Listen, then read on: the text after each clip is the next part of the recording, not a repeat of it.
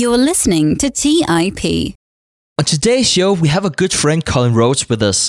Cullen has managed hundreds of millions of dollars for the past 2 decades and is always a wealth of information. During the 2008 financial crash, Cullen's private investment partnership was up 15% for the year. He's the founder of Pragmatic Capitalism, the author of multiple investing books, and a regular guest on Bloomberg and major financial news outlets. On today's show, we talk about inflation, the state of the economy, and whether there is a rational argument for stocks to be trading at 50 times earnings. So with that, let's go ahead and get started. You are listening to The Investors Podcast, where we study the financial markets and read the books that influence self-made billionaires the most. We keep you informed and prepared for the unexpected.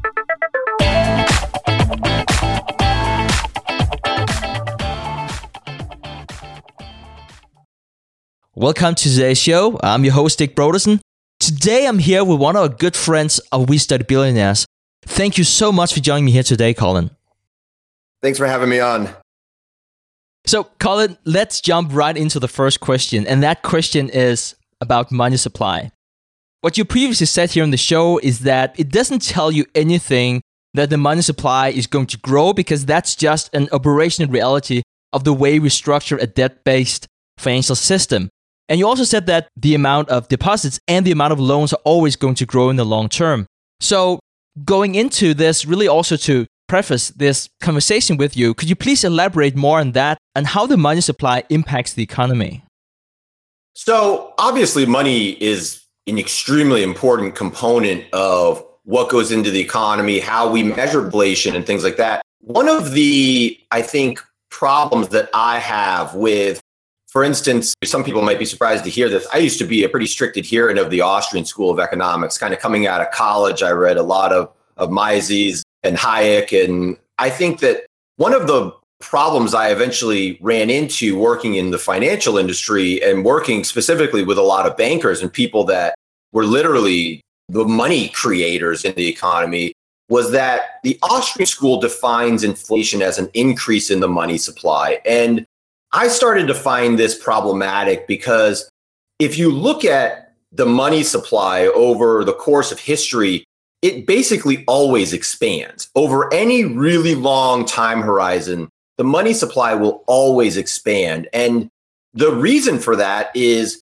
basic in that essentially when you look at what really creates money, a lot of people think that the central bank is the money creator. And really, what we kind of found coming out of the financial crisis, especially with like quantitative easing, was that when the Fed makes reserves, so the Fed makes reserves, which is money for banks, and it's only in the banking system. The reserve money or money as reserves doesn't get outside of the banking system. So we kind of know like this whole concept of the money multiplier is misleading at best in that when the Fed creates $1 of reserves, this doesn't necessarily multiply into $10 of deposits or $10 of loans. And that's the kicker is that loans create deposits, okay? So when a bank makes a loan, they're creating a new deposit liability for the bank. That's an asset for the borrower, basically.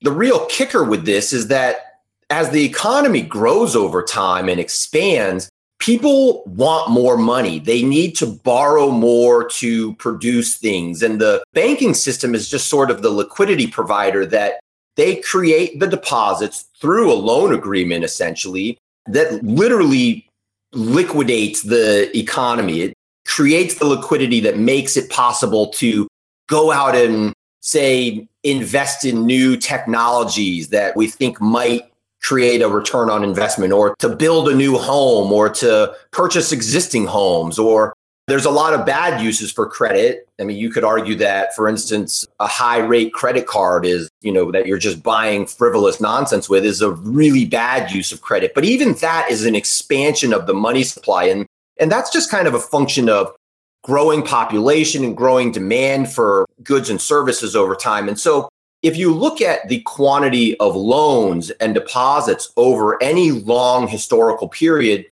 they're always trending up. I mean, always virtually over any really long time period. And that, in a way, is actually a good thing because it means that there's more demand in the economy. There is more output being created because people are using a lot of this. And this is the big kicker, is that a lot of the borrowing that's done is done for real investment. It's done to innovate. It's done to build homes. And a lot of this is just accounting. So when the money supply expands, they're not creating liabilities. We like to talk in these sort of binary ways where people will tend to focus on only one half of the equation, and they'll sort of demean that in a way that has a very negative connotation. And the reality is that, yeah, debt can be really bad, but debt can also be really good because the flip side of a liability is an asset. When somebody takes out a new loan, there are not just liabilities. There isn't just the debt. There are the assets that are created, and those assets are, potentially good. They're potentially bad. There's no like this or that when someone takes out a loan. And the result of borrowing really depends on, well, what ends up being done with the loan.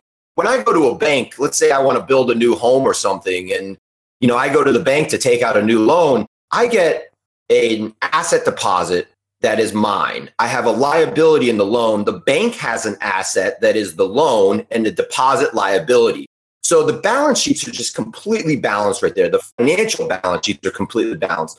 But if I then take that money and I take those deposits and I go out and with just sheer will and hard work, I go out and I build a home, and I, let's say, then repay the loan at the end of the terms by selling that home, the balance sheets compress. The balance sheets go right back to where they were when I repay the loan, because loans create deposits, but repaying loans destroys deposits. So the balance sheets compress right back to where they were and from the start. But what's left over?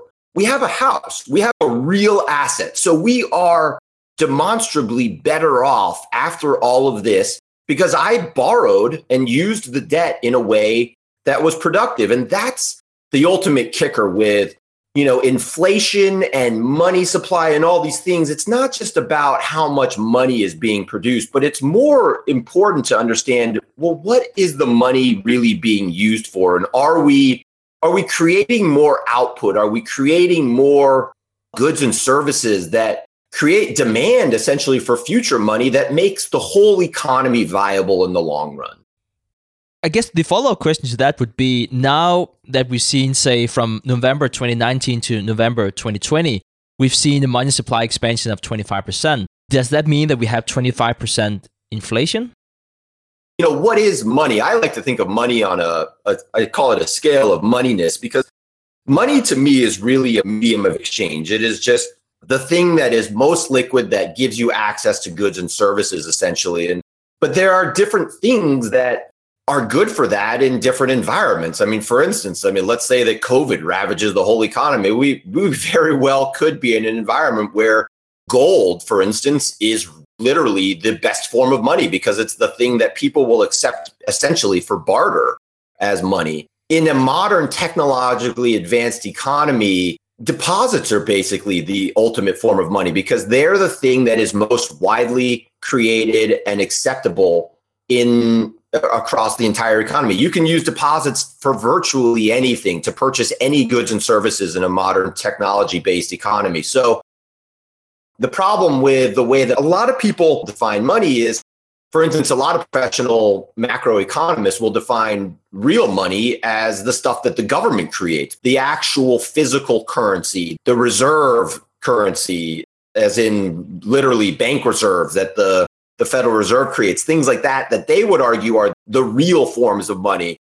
And so you have all these sort of conflicting definitions and narratives about what is not only real money, but how that will actually filter into causing inflation. And so that's a big issue. I've seen, for instance, in recent weeks, I've seen a lot of charts about how M1 has increased by some huge amount in the last few weeks. And if you actually dig deeper into it and you look at something like M2 in the United States, M2 hasn't actually changed. And the reason why M1 increased and M2 didn't change is because what essentially happened was you had something that is included in M1, which is basically savings deposits, and it was converted into demand deposits, which at the M2 level, there was no change because there was just a conversion. But because the demand deposits aren't in M1, you had this sort of like technical increase in M1 that a lot of people would look at and say, oh, this is going to cause huge inflation. And really, it was just sort of an accounting change.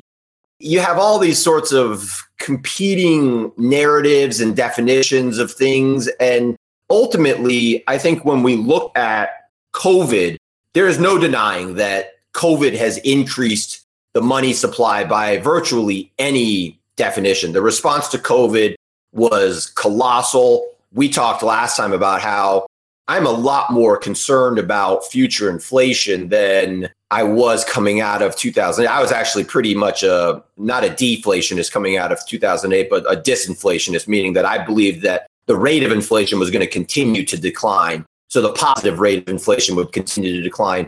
I'm much more concerned at this time that you could see real inflation just because the response has been so humongous.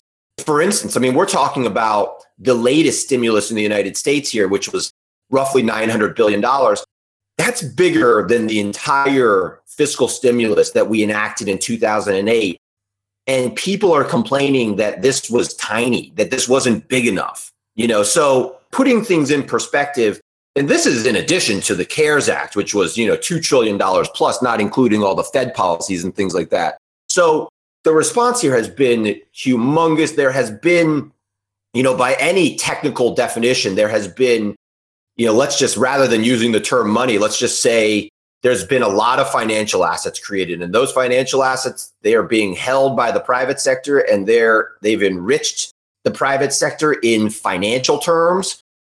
My big concern with inflation going forward is not just you've created a lot of financial assets in the last year, but that we've seen a lot of real disruptions in supply chains that we're seeing filter through the real economy in a meaningful way that in the next, 2 to 3 years could, I'm not worried about a hyperinflation, but I think you could easily be in an environment where we're at the 2018, 2019 levels of inflation or much higher than that, say 3-4% inflation by that point, where the Fed is really backtracking. They're really on their heels, jawboning about having to potentially raise rates and concerned that all these big policies worked and maybe worked a little better than they had hoped. So let's continue talking about inflation and some of your thoughts on that, because if we look at the 5-year swap rate in the UK, United States, and also in continental Europe, it seems like the inflation expectations have turned upwards. How do we as investors position ourselves accordingly if we agree with you and you agree with the market that this trend of rising inflation continues? I think that from a domestic currency perspective, you just want to be somewhat hedged against that risk because for instance, in the fixed income markets, the problem with low interest rates when you're a bond investor is that when you have low rates, the percentage increases in interest rates impact your bond investments a lot more just because the math is so much dirtier about it. For instance, when you have an interest rate that's 10% and interest rates rise by 1%, well, you only had a 10% principal impact. So in terms of a 1% interest rate, when interest rates rise 1%, you've had a 100% principal impact. So mathematically, you're not earning the same amount of interest, which basically means you're not earning the same amount of coupon protection from your fixed income payments as interest rates are rising. So that 1% increase in rates has a much bigger impact on your principal because over the course of the year, you're not earning that high interest rate that you would have been, for instance, when interest rates are 10%. So you have less interest rate protection when interest rates are low because you're just naturally earning a lower coupon from your starting point. So fixed income investors are sort of exposed in an unusually negative way to rising interest rates in a low interest rate environment if they're exposed to very long duration instruments. So into the fixed income markets, if inflation is your worry, you're eventually worried about interest rates increasing. And so you would want to be for certain shorter on the maturity curve if you're a fixed income investor, I like to think of stocks very similarly to bonds in that I like thinking of all financial assets as having sort of a duration. And to me, stocks are they're an instrument that basically has either a perpetual duration or at minimum a very, very long duration, 30, 40, 50 years. And that's part of what makes them so volatile is that they, by definition, because they're such long-term instruments, they are more volatile because their income streams are less predictable. They provide the investors or the underlying financial asset owners with so much less protection from the way that they earn their income over time. Because corporations are just naturally long-term entities. The way they earn their cash flows is very long-term by nature. And so from a stock market perspective, if you're worried about rising interest rates, well, you're worried about the way that those cash flows are going to ultimately be repaid. And the kicker with that is that if you have rising interest rates, you have probably rising inflation.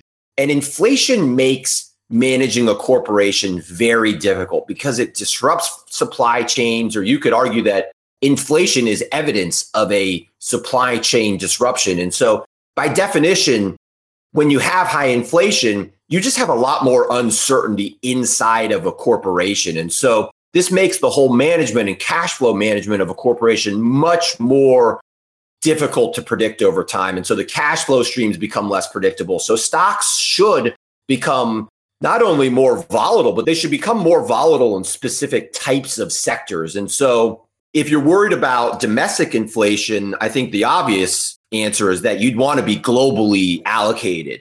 So allocating outside of the domestic economy is generally going to be one way to protect against a higher rate of inflation. The obvious one is to own real goods and services.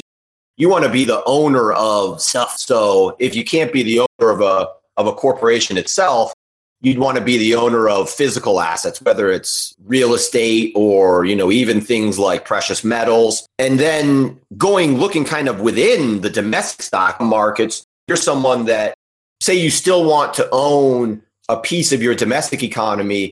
I would argue that you're probably better off owning or at least diversifying into something like a value type of stock versus a growth stock, because typically what we find with value stocks is that they tend to be safer businesses by nature. So, for instance, you might argue that the typical sort of, the classical sort of Warren Buffett type of value stocks, the old brick and mortar, the boring, reliable types of businesses, maybe the ones that aren't quite as sexy as the Pelotons and the Facebooks of the world, that those are going to do better a rising inflation.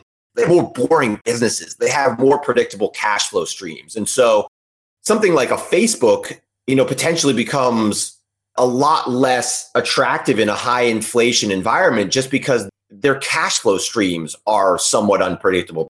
They're dependent on things that are not necessarily based on the real economy, but based on sort of this, internet-based economy, and whether or not the demand is there for those things consistently in a high inflation environment versus are people going to continue to pay their utility bill, it becomes a less certain bet.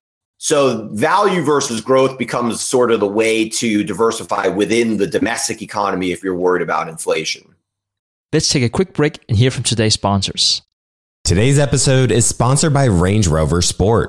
Range Rover leads by example with their dynamic design that rises to the occasion. It's got powerful on-road performance and commanding all-terrain capabilities, coupled with signature Range Rover refinement. The third-generation Range Rover Sport is the most desirable, advanced, and dynamically capable one yet, redefining sporting luxury. It's got advanced cabin technologies such as active noise cancellation and cabin air purification, offering next-level comfort and refinement. The purposeful cockpit-like driving position sets the tone for a focused interior that promotes exhilarating driver engagement. Award-winning Pivi Pro infotainment is at the heart of the experience and provides intuitive control of the vehicle systems. You can enjoy a dynamic drive and total comfort with optional 22-way adjustable, heated and ventilated electric memory front seats with massage function. Design your Range Rover Sport at LandRoverUSA.com. That's LandRoverUSA.com. Have you ever wondered if there's an AI tool like ChatGPT specifically built for the stock market? A tool that not only aids you in your research and analysis process, but also allows for dynamic discussions? Today, I want to share such a tool with you called Meka. Meka is the AI-powered stock research assistant now enhanced with real-time stock data. Meka does a lot of the heavy lifting of sifting through financial statements and company data and delivers it to you nearly instantaneously, and the best part is that it's 100% free. Try it out today and ask Meka questions like, what is the financial health of Microsoft? How much cash does Copart hold on its balance sheet? What is the return on invested capital of Adobe, or millions of other prompts? Check it out today for free at Meka.com. That's MEYKA.com. The Holy Grail of Investing, the new book by Tony Robbins and co-written by investing legend Christopher Zook, reveals the secrets of alternative investments like private equity, venture capital, energy, real estate, sports franchises, and more. It features exclusive insights from investing titans who collectively manage more than $500 billion, including Robert F. Smith, Vinod Khosla, Michael B. Kim, and many others. In the Holy Grail of Investing, you'll discover how to take advantage of the trillions flowing into private equity by becoming an owner of firms that actually manage the assets and share in the revenue they generate, how to take advantage of the 2 to 3 times higher returns of private credit as an alternative or complement to bonds, how to invest in the energy evolution and ride the wave of trillions in global investments, how investments in private real estate can work as an inflationary hedge and source of tax-efficient income, and how many of the world's greatest investors thrive in both good times and bad. The Holy Grail of Investing by Tony Robbins is available now wherever books are sold. All right, back to the show. It's interesting that you would say that, Cullen, because last time we talked about how growth stocks typically perform better than value stocks in a low inflation environment. Now, if we continue this train of thought, growth stocks also perform better than value stocks with interest rate being so low, since the discount rate is correspondingly low. And this is also giving the assumption that you don't discount with something like the money supply or something like that, but you would discount with something like the treasury rate or similar to that. And I've been really trying to wrap my head around this. Can we really consider future earnings being almost equivalent to earnings today because of the low interest rate? And how should we as investors look at the valuation between value, and let's just call that earnings now, and then growth stocks, and let's call that earnings later, giving this way of discounting back with something very close to zero? It's always kind of confounded me that the way that I think people tend to, for instance, they think of the equity risk premium as something as being at least highly impacted by the discount rate. With a 0% interest rate, a lot of people would argue that the equity risk premium, basically the premium that equities deserve to earn over bonds, is vastly superior than it is when interest rates are high. And, to me, I've always found that using interest rates as the kind of central component of a valuation metric can be misleading, because interest rates are a function of future inflation expectations. So, I would say that I prefer to use the term the equity inflation premium, that when interest rates are low, it really means that inflation is low and that future inflation expectations are low. So the Fed, for instance, they have interest rates at 0 because they expect inflation to remain really low. If inflation was to rear its head in the next few years, the Fed would start raising interest rates over time to try to get ahead, to try to create more demand for money by getting people to basically earn an interest rate that makes them want to hold more money, in essence, to kind of oversimplify things. So to me, this really isn't about interest rates. This is about really understanding what is the future rate of inflation going to be. And there's no ironclad rule that says that when inflation rises and let's say interest rates rise correspondingly, there's no ironclad rule that says that equities have to earn more or less premium inside of those environments. I mean, if you were an investor in Zimbabwean corporations when their inflation was raging out of control and the Zimbabwean central bank was raising interest rates, well, no one was talking about an equity risk premium in that environment. The rate of profit is for most corporations inside of an environment like that, because your economy is just being completely ravaged by the rate of inflation that's going on. And so we kind of have this privilege of, in the United States, having not just low inflation, but very stable inflation, where we have a great amount of predictability. So to me, to kind of answer your question, I think people would be better off looking at inflation rates in the future. When you make an interest rate bet of any type, you're really making an inflation bet. And if you think that inflation is going to remain low in the next 5 to 10 years, well, you're really making a bet that the Fed is right, basically, that the Fed is going to keep interest rates low and that you're not going to really see a high rate of inflation. And if that's the situation, then, well, I mean, all the trends that have been in place basically for the last, 20 years are going to continue. Values going to continue to be terrible versus growth. The U.S. domestic economy probably continues to outperform foreign stocks, just especially on a domestic currency basis. And real assets do okay-ish versus everything else. So if you believe in the opposite, if you believe that inflation is going to be high, then you go out and you kind of diversify into all the things we talked about in the previous segment. But to me, interest rates kind of confuse the whole narrative, because the interest rate is just set based on what the future inflation expectations are going to be. So keeping that in mind, what you just said, I have to ask, one of the billionaires that we follow closely here on We Study Billionaires is billionaire Ray Dalio. And he was recently doing an Ask Me Anything on Reddit. And we will, of course, make sure to link to that in the show notes. And so he was asked whether he thought that the current equity prices were a house of cards. He answered, with bond interest rates where they are, bonds are trading at roughly 75 times earnings. With the amount of money out there and cash being such a bad alternative, there is no good reason that stocks shouldn't trade at 50 times earnings. And just to give the listener some context, we're trading around 33 times earnings in the US right now. So, do you agree with that assessment? You're essentially arguing that this paradigm that we're in is sustainable and going to be prolonged. So you're basically arguing that this environment of very low inflation with really poor demographic trends and rapidly changing technological changes, you're basically arguing that that is the dominant macro paradigm that we're not just in, but that we're going to continue to be in that paradigm.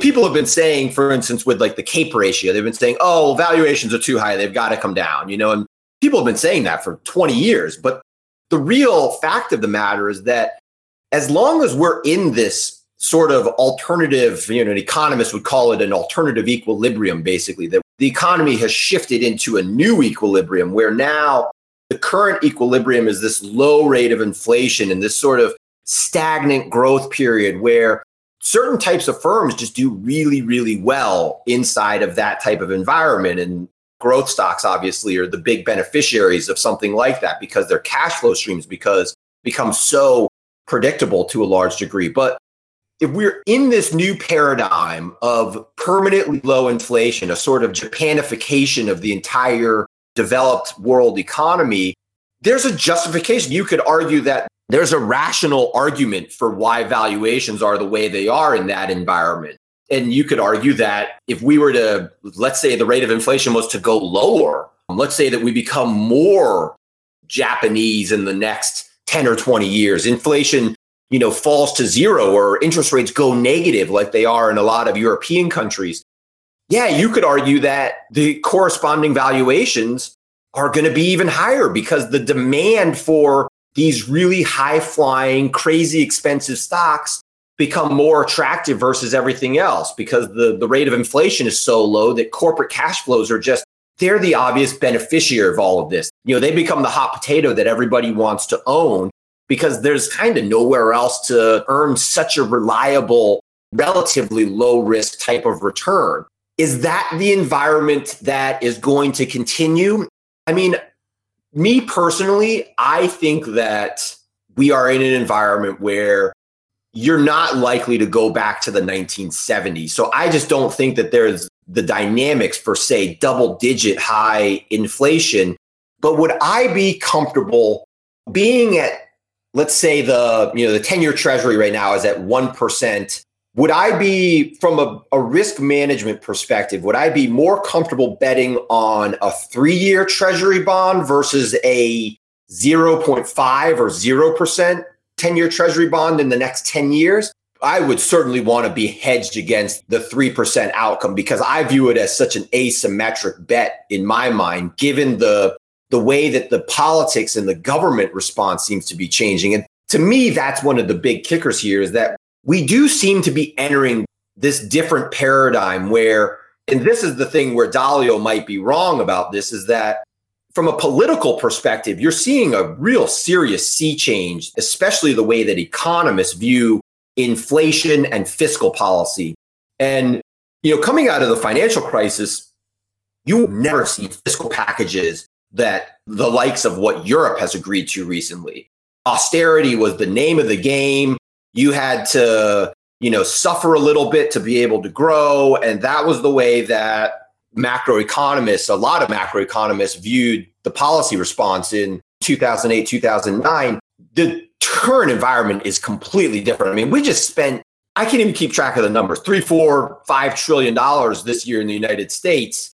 And hardly anyone is batting an eyelash at that. The numbers are just so big that the way we've seen just a huge sea change in the mentality, in the way that people perceive fiscal policy and government spending relative to the risk of inflation, is such a huge sea change that to me feels like a trend that is not only just starting, but is going to continue into the next 10, 20 years.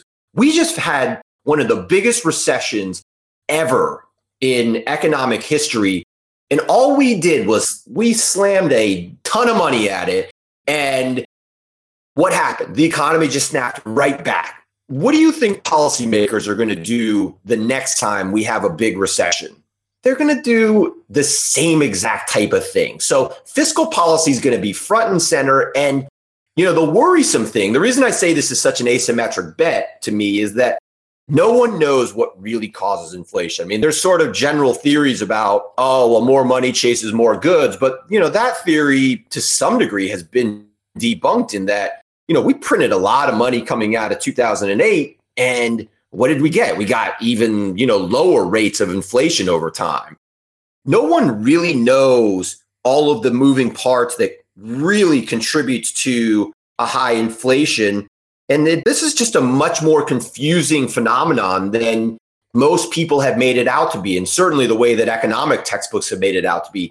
And that's worrisome in that, let's say we had this huge explosion in fiscal policy. Well, let's say we do find out that to avoid the term money, more financial assets is really the way to create more inflation in certain types of economies. Well, we're going to find out whether or not that's true in the coming 5 to 10 years, potentially. So that, to me, the political sea change makes this a really somewhat asymmetric bet, that if you're betting on the permanently low inflation, you are, to a certain degree, you're betting that the politics aren't going to change. And I don't know, I feel like the politics are starting to change. The sort of the MMT advocates of the world and the Bernie Sanders of the world are going to become more vocal types in creating this, I think, sort of perception that fiscal policy doesn't have a lot of downside. And I've been a big advocate of actually fiscal responses for the last 10 years, but there's something about the sea change here that it starts to make me a little uncomfortable. And maybe I'm just too much of a risk manager, but in terms of managing the risks, I'd want to be hedged against that risk for certain. Let's take a quick break and hear from today's sponsors.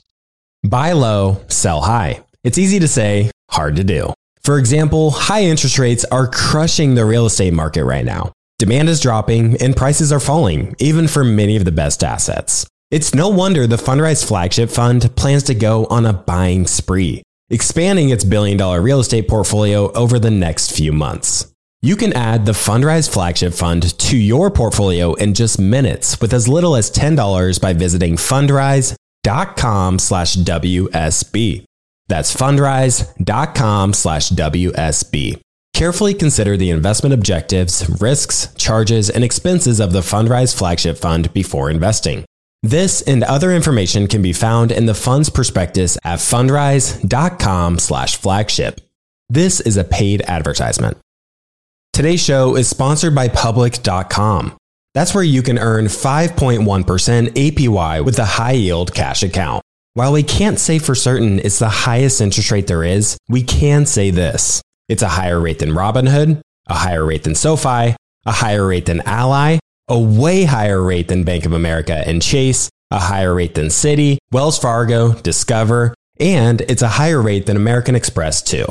So if you want to start earning 5.1% APY on your cash, check out public.com. We can't say it's the highest interest rate, but it's pretty damn up there. This is a paid endorsement for public investing. 5.1% APY as of March 26, 2024 and is subject to change. A high-yield cash account is a secondary brokerage account with public investing, member FINRA/SIPC. Funds from this account are automatically deposited into partner banks where they earn a variable interest and are eligible for FDIC insurance. Neither public investing nor any of its affiliates is a bank. U.S. only. Learn more at public.com/disclosures/high-yield-account. As many of you know, I love studying businesses and networking with business owners. The more I've studied businesses, the more I've realized that starting and scaling your business is easier than ever because of companies like Shopify. Did you know that Shopify powers 10% of all e-commerce in the US?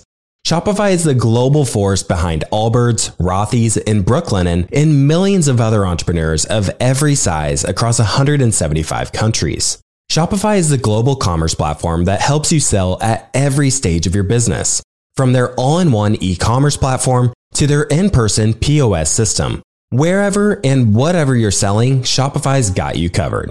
Shopify even helps you turn browsers into buyers with the internet's best converting checkout, up to 36% better compared to other leading commerce platforms.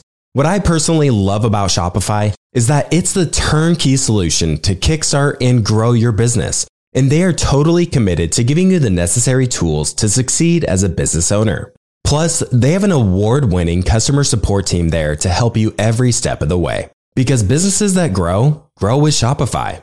Sign up for a $1 per month trial period at shopify.com/WSB. That's all lowercase. Go to shopify.com/WSB now to grow your business no matter what stage you're in. That's shopify.com/WSB. All right, back to the show. So let's continue talking about inflation here, because inflation is seen by many as the savior of the growing public debt to GDP ratio. And many countries have in the past deliberately used this, and this meaning inflation, as a tool to reset the debt situation.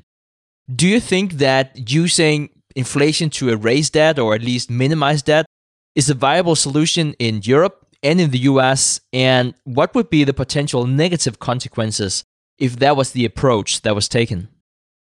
The first thing I would say is that the debt to GDP ratio, I don't know if there's anything about that number that is really meaningful. You know, we use it as kind of a general barometer of what's going on, but I don't know what this number really tells us. You know, there was a famous study back in, I can't remember, 2009 or 2010, Reinhardt and Rogoff came out with a paper, and then they later released, I think, the Excel spreadsheet that they used, and they had argued that something like a 90% debt to GDP ratio was kind of like the break even, or the breaking point for government debt, basically. And a lot of people had a problem with that because first of all, there's a lot of evidence that that's just empirically wrong. I mean, Japan has something like a 250 or 300% debt to GDP ratio, and they have crazy low inflation and have for, 20 years. So there doesn't seem to be anything magical about this line. But the funny thing with the Reinhardt Rogoff study was that it ultimately had a spreadsheet error, like a basic math error in the spreadsheet, where they had come up with this number, not in just a sort of phony theoretical way, but they'd made a basic math mistake within it. So I don't know that there's anything about this number that is really that meaningful to begin with. And kind of, again, going back to the balance sheet accounting of it, to me, people just, I think, talk about debt in a sort of lazy way where they say, oh, well, more debt is bad. And well, again, more debt, it doesn't just mean more liabilities. It also means more assets. And I'm by no means a believer in the idea that the government necessarily creates financial assets and does so efficiently. But there's nothing necessarily negative about creating more debt. And if you have an economy where the underlying private sector is just super, super productive, well, if you're creating more debt, in theory, you might have a big multiplier effect within that economy where more assets actually, they liquefy the domestic economy in a way where that economy might actually become even more productive because it has an underlying inherent level of productivity already in it where, maybe you just didn't have enough liquidity to begin with. Maybe there were tons and tons of entrepreneurs out there that, had great ideas that were going to change the world in really big, meaningful ways. And they just didn't have the liquidity to be able to enact those ideas. There's a chance that what we're seeing here with a lot of this government stimulus and the way that it hasn't been really explosively inflationary, there's some evidence that that's actually what's happening, that you're adding liquidity to the economy, which is just, in a lot of ways, I think creating a little bit of a multiplier effect where you're giving liquidity to people that really just needed it. And that the domestic economy might just benefit from having that greater amount of liquidity. But there's nothing, again, kind of trying to hammer home the point that there's nothing necessarily good or bad about debt in and of itself. And that, the other thing is that I think when people look at government finances, they'll have a tendency to think of them in sort of household terms. And so a lot of people talk about, for instance, repaying the national debt. And this is basically just a big fallacy of composition in that the national debt will never get repaid. You literally cannot repay the national debt without, again, reducing the size of the balance sheet correspondingly on the asset side. And the kicker is that the government debt is a humongous portion of the private sector's financial assets, in that people who have Social Security or government pensions or even just bond investors broadly who own all of these assets, these are assets that they own. And in order to repay the government debt, you not just repay the liability side of the balance sheet, you'd have to shrink the asset side of the balance sheet. And, at an aggregate economic level, really financial assets, they don't get repaid, and you actually don't want them to be repaid over the long term. I mean, going back to the household sector, for instance, when I talked about that example earlier, building the home where I borrowed money to build the home, you don't want people to just be repaying all those loans. What ends up happening over time is that, especially as the population grows, you just have more and more debt.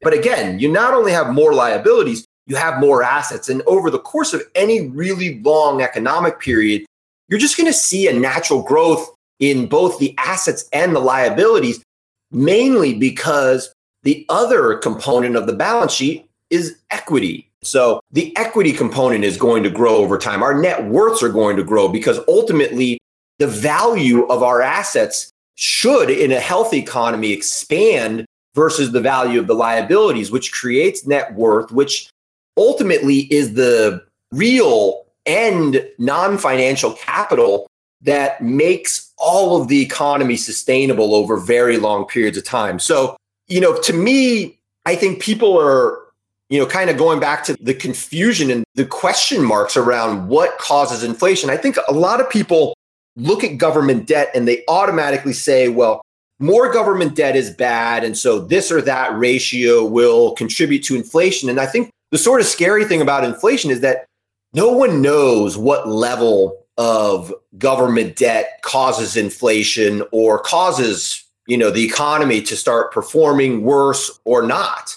And that's the problem with big ratios like a debt to GDP ratio, or this idea that you want to inflate your way out of debt, because ultimately we don't know the actual relationship between government debt and inflation. And so to specifically answer the question of whether inflation, you can really grow the inflation rate to retire or to kind of erase debt over time, well, inflation is not a good thing. I mean, in a perfect world, you would have basically a 0% inflation rate. You'd have growing money supply over time because people would be borrowing more money and creating more things. We'd be so innovative and so productive that, our technology would put a downward pressure on the rate of inflation to the point where there was virtually zero inflation. Our economy is not perfect like that because there really is scarcity in the economy, especially on the real side of things. And we see that, anyone who's tried to buy things during COVID knows, how true that is. I mean, I've looked at the price of a 2x4 sort of jokingly over the course of the last few years as I've been building my house here and just watched the price explode during COVID because of the scarcity of a 2x4 during the last year.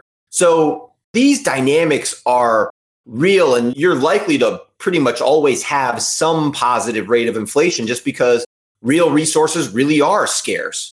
And so that's going to create dynamics where we've created this technology that is sort of a double-edged sword in that we create money from nothing, but we can't create the corresponding goods and services from nothing. But you would never use inflation to grow your way out of debt because very high rates of inflation are a sign of huge economic problems. I mean, when you have an economy where you go from, say, 10% to 100% inflation, your economy is essentially broken. I mean, people talk about the problems that we have in the United States where we have very low rates of inflation and low growth. But boy, those things are a blessing compared to very high inflation because very high inflation, it will ruin everyone's life. We talk about the problems that you have with low inflation where there's inequality and things maybe aren't quite as good as they could be. But very, very high inflation ruins everyone's life. It doesn't just ruin the poor people's lives or, certain components of the economy. And so the whole idea that you'd want to inflate your way out of debt, it's just sort of, I don't know, it seems sort of nonsensical to me. And, why would you blow your whole body up to save yourself from what you view as sort of a miserable life? It doesn't make any sense to me because once you've destroyed the domestic economy, yeah, you might be able to come out and say, oh, we reduced our real debt levels, but we did so by blowing up the whole system. It doesn't make a lot of sense to me. So I don't think that's what policymakers are trying to do. I think policymakers are, when they're enacting these policies, I think they're really trying to grow their way out of debt. They know that inflation is going to be a byproduct of increased demand to some degree, just because of the basic dynamics I was talking about earlier, but they're really trying to grow their way out of debt. Let's talk about that strategy, because another way for a country to repay its debt is to grow the economy. And as long as the economy grows at a higher nominal rate than the nominal interest rate, meaning the debt, in time, debt will be repaid. And so that really takes me to the next point about productivity. We often hear productivity mentioned in various debates and read about the need to increase productivity. So let's first start by defining what is productivity. Well, this is one of those sort of macroeconomic debates that nobody really knows the answer to. So, I mean, productivity at the most basic level is just output per hour. How much stuff are we creating per unit of work, basically? So one of the things that a lot of people find disconcerting about the last 20 to 30 years, really since the 1970s, is that the rate of productivity has declined and nobody really knows why. And I don't know how much of this is just sort of a natural sort of basic trend that's occurring in the economy because of, I'll give you my personal view on the whole productivity debate is that basically, sure, people have become slightly less productive in terms of the amount of real stuff we produce, but that the way we quantify whether or not that's really impacted our lives positively or negatively is very, very subjective. And, a lot of people use this as sort of a measure of our living standards over time. And I would argue that since the 1970s, for instance, the BLS, the Bureau of Labor Statistics, releases a survey every 10 years. It shows the household share of income expenditures as a percentage of total necessities. And we're talking very basic necessities. And the three big metrics that they use are food, housing, and apparel. And if you look at the three of those, the housing component has obviously increased, but the apparel and food component as a share of household income expenditures has declined really significantly. In total, the share of that has declined since 1970 from about 58% to about 45%. So the amount of money that we spend on what we deem as very basic necessities has declined substantially. And sure, even if we've become less productive, our living standards haven't necessarily declined over that period of time. And a modern home is a technological miracle from top to bottom. The insulation is magnitudes better. The things you can't even see, the drywall is better. You know, when I was building my house here, I couldn't believe how different every single material was all along the way. I mean, I used things in our foundation construction, that epoxies that have been invented in the last 10 years, that these things, you couldn't blow them up with dynamite. I mean, these are things that are just leaps and bounds superior to everything that existed in the 1970s. And so when people talk about, you know, our living standards and productivity, you get a lot of very subjective ideas that go into this. And the BLS, they come under attack a lot because they, you know, like hedonic adjustments and things like that. This is all very subjective. You know, you could argue they're very somewhat sloppy, necessarily so, about the way they sort of subjectively, you know, attribute gains to a lot of these things. But the world's just become really, really complex in the last 10, 20 years, where I think that the idea of productivity gains and whether or not we're better off as an entire economy has become so subjective. And to a large degree, a lot of this is great in that, for instance, in today's economy, people would argue that a college education and healthcare are now necessities. 100 years ago, you would have never made that argument. Nobody went to college 100 years ago, or very, very few people did. Nobody had good access to good healthcare 100 years ago.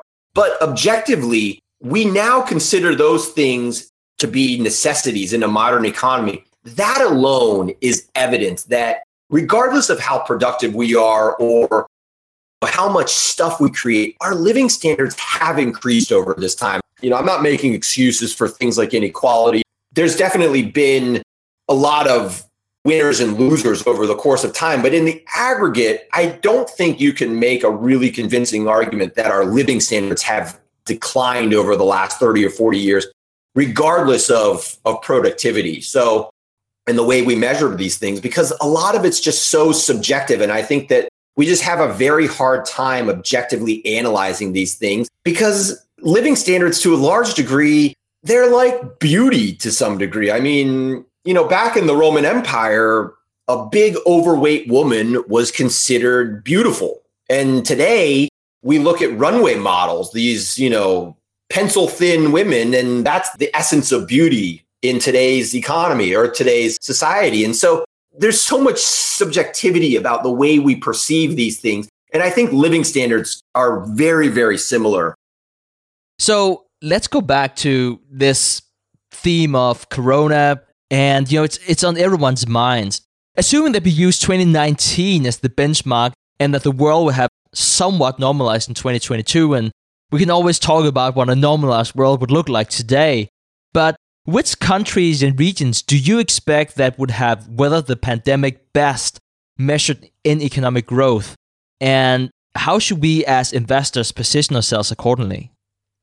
Yeah, so this is kind of the big question coming out of really since the financial crisis, was the whole monetary policy versus fiscal policy response. And I think one of the things that people missed, you know, I was really vocal in April about this idea that a lot of people thought the stimulus was going to be really bad for the economy. And my argument was basically the economy was going to be really good for, you know, whether or not it was good for households, you know, whether or not it was targeted really efficiently was meaningless for a stock market investor, because the basic math of corporate profits is that when the government spends more money, where does that money go ultimately? Well, if you assume, for instance, that the personal savings rate during a recession it increases. Okay, so if the government's sending checks to households, households are saving that. But as the economy heals over time, and let's just say that regardless of what the government is doing, that the economy heals naturally over time. Let's say we get a vaccine, COVID slowly goes away. Well, all that spending went to households. They saved the money. What ultimately happens with it? If the savings rate declines, all else equal, that money ends up going to corporations.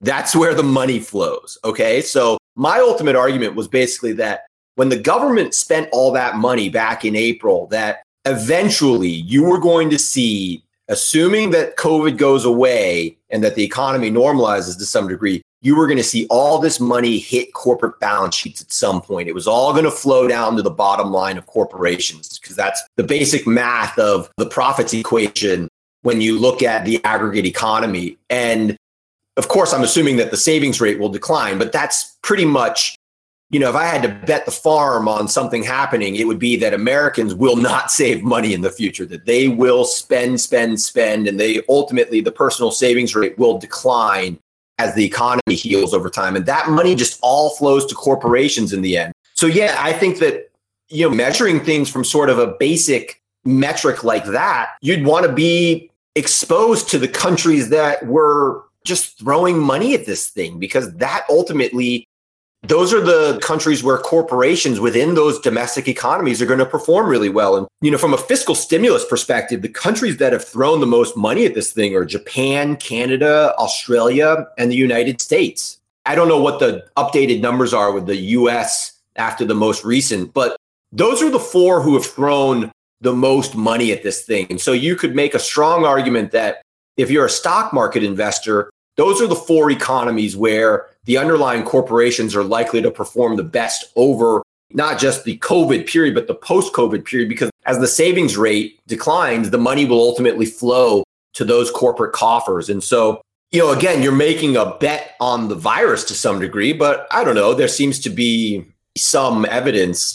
I was also really vocal in April that I thought life would largely return to normal, or that I thought the GDP would at least recover within 18 to 24 months. It looks like that might be pretty much dead on. Whether or not life will have normalized, again, that's kind of a subjective term, I guess. We've kind of been knocked into a different paradigm to some degree. I think the COVID trends kind of accelerated a lot of the trends that were already happening. And so, that's probably a whole different discussion. But if you're looking at this just from a really top-down macro perspective, it's all about fiscal stimulus. Looking at the central bank policies, ignore the central bank policies, because the central bank policies, as much as people like to focus on them as the real money printers, I always describe, for instance, quantitative easing as being an asset swap. But the kicker with quantitative easing is that if the Fed creates a bunch of reserves and swaps them with treasury bonds, okay, so they expand their balance sheet, they issue new reserves, which creates deposits in the banking system. The bank swaps a treasury bond with a household for a deposit. So the household now holds a deposit. The bank temporarily owns a treasury bond, which sells it to the Fed. What does the Fed do with that treasury bond? It basically buries it in the backyard. It's not in the real economy. It has no monetary impact at all on the economy, except for the remunerations that the Fed ultimately ends up paying to the Treasury, which are pretty insignificant in the long run. But the kicker is that this is a clean asset swap. But the big component there is, well, what if the Treasury expands their balance sheet by $3 trillion like they did this year? Well, that changes the way we have to view QE, because QE in a vacuum, with just the monetary policy side of it, it's just a clean asset swap. It's not money printing in any meaningful way, because all you've done is you've created a reserve that's 0% interest bearing and you've swapped it with a treasury bond in the private sector. That, to me, actually has the potential to be slightly disinflationary or deflationary, because the household now has a lower interest bearing government asset, basically. And the government has, for all practical purposes, retired the treasury bond from circulation. But if the Treasury is actually expanding their balance sheet, well, that's a whole different dynamic. So you have to look at all these other dynamics. And looking at COVID, I think that was the big thing that a lot of people missed, that when people were calling the Fed's policies money printing, they missed the fact that the real money printing was occurring from all these treasuries, and that the basic math of it was that as much as you might hate the results of all of this government spending, the ultimate beneficiary of it was going to be corporate America. And I've had big, long debates with people about why, whether or not QE causes asset inflation and things like that. And I always say, you've got to look at the underlying fundamentals. And is there an underlying fundamental rationale for why asset prices have increased? In this case, I would argue definitively there has been, because, mark my words on this, you're going to see record corporate profits next year and probably in 2022. And so, yeah, asset prices have gone up, and you could argue that's all government policy, but you could also argue that there's an underlying rationale for why that has occurred. And so if you're pinpointing the countries that are the kind of parts of the global economy that are likely to weather best, had nothing to do with whether or not you did shutdowns or not. I think one thing we've found with COVID is that nobody knows how to fight this thing, from like the management perspective of, can we manage, the shutdowns and openings? And people at times were saying, oh, Sweden's doing so great, and now they're doing terrible. At times people were saying, oh, look, the United States is doing so great, and now they're doing terrible. This thing seems like it's going to get you eventually, and you either ride it out until the vaccine comes and save the day, or not. You can shut down your economy and tell everybody to stay home. But at the end of the day, the thing that really matters is how much fiscal policy is being pumped into the domestic economy, and how much is that going to ultimately filter down to corporations in the long run. So, Cullen, I would like to shift gears here at the end of the interview. As anyone can tell, we love speaking with you here on the show because you do such a great job explaining and simplifying advanced macroeconomic concepts. For someone listening to this who is super interested in becoming as knowledgeable as you, but perhaps also feel it's a little overwhelming to start on this journey, which 3 steps do you recommend they take to get started right away? It's funny. I am mostly self-taught on all this stuff. It's so complex, I would argue, that no one knows a lot of these great big answers. Nobody knows what causes inflation. Nobody knows for certain whether Fed policy causes asset price inflation, things like that. I think a lot of it requires just a super, super open mind. And one of the things that I think has been interesting over the kind of learning process that I've gone through is that I've managed, and I think part of this is the fact that I'm directly involved in managing people's money, is that I have to try to be somewhat objective. I can't fall victim to political narratives and falling into kind of tribal mentality where I align myself with a group of people that just have generally a political narrative, and they just, through any type of environment, they have to promote that narrative. And, that sort of, I think, really curious open-mindedness is so useful because there's lots of good components of all different economic theories. MMT is under a lot of attack these days, and I attack it a decent amount, but there's actually a lot to like inside of MMT. There's a lot of good components that are really eye-opening and somewhat useful. The same is true of any economic theory. And I would argue any financial theory too. You don't have to be only a value investor. You don't only have to be a growth investor. You don't only have to be a domestic technology investor. You can be open-minded about all these different things and understand that there's a lot of good in a lot of different aspects of all of these things. And I think you just have to explore these things in a very open-minded way. I did create a page on the Orcam Group website. So it's Orcam, ORCAM group.com. And under the education page, there's a tab called Understanding Money. And I kind of just collected a whole bunch of links in there that are things like my big paper on understanding the modern monetary system. I linked to the Ray Dalio came out with a famous video back in 2013 called How the Economic Machine Works. And there's a link in there to like Bill Ackman's video on everything you need to know about finance in 30 minutes. And there's so much to learn. I think one of the daunting things, especially with macro econ and macro finance, is that the more you learn how little you know. And if you're not open-minded and you're really, I think, sort of, politically driven into certain boxes, I think you just expose yourself to the potential that you're going to end up being wrong about big, big things. And you need to be more open-minded and just really curious and have this voracious appetite to try to understand other people's perspectives, because there's almost always something useful. Even all of the people's views that you disagree with, there's usually some rationale. You might think I'm the biggest idiot in the world, but I guarantee you there's at least some little bit of rationale in the way that I'm approaching the world from my specific perspective, and that there is some rationale for the way that everybody's sort of navigating the world. And, I'm not an efficient market hypothesis believer, but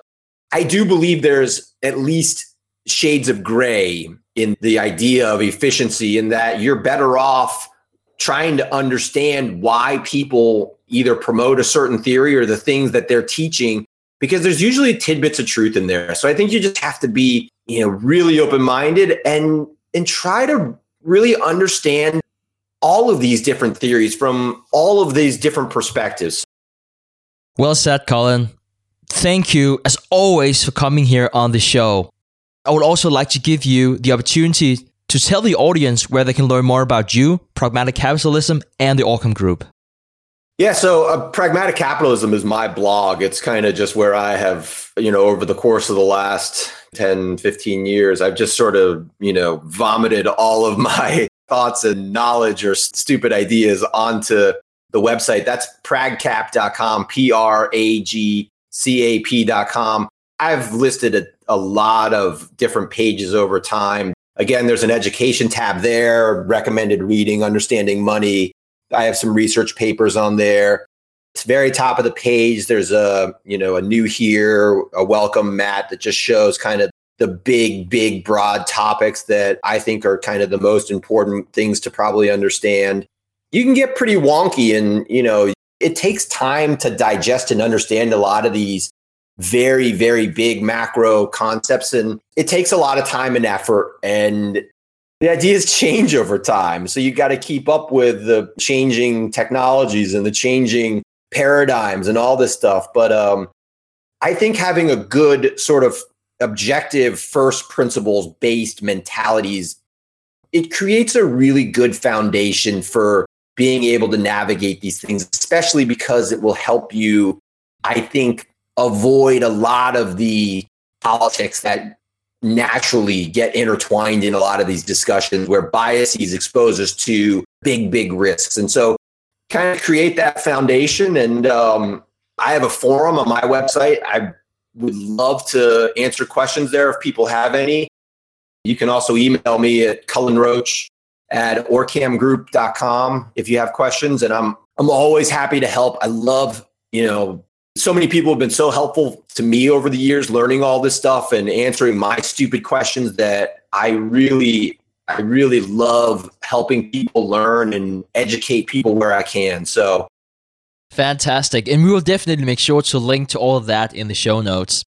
Cullen, once again, it's been an absolute pleasure. As always, we always have so much fun. We always learn so much from you. I really hope that we can bring you back on the show another time. All right, guys, that was all that I had for this week's episode of We Study Billionaires. On Wednesdays, remember, Preston is back with a specific episode about Bitcoin.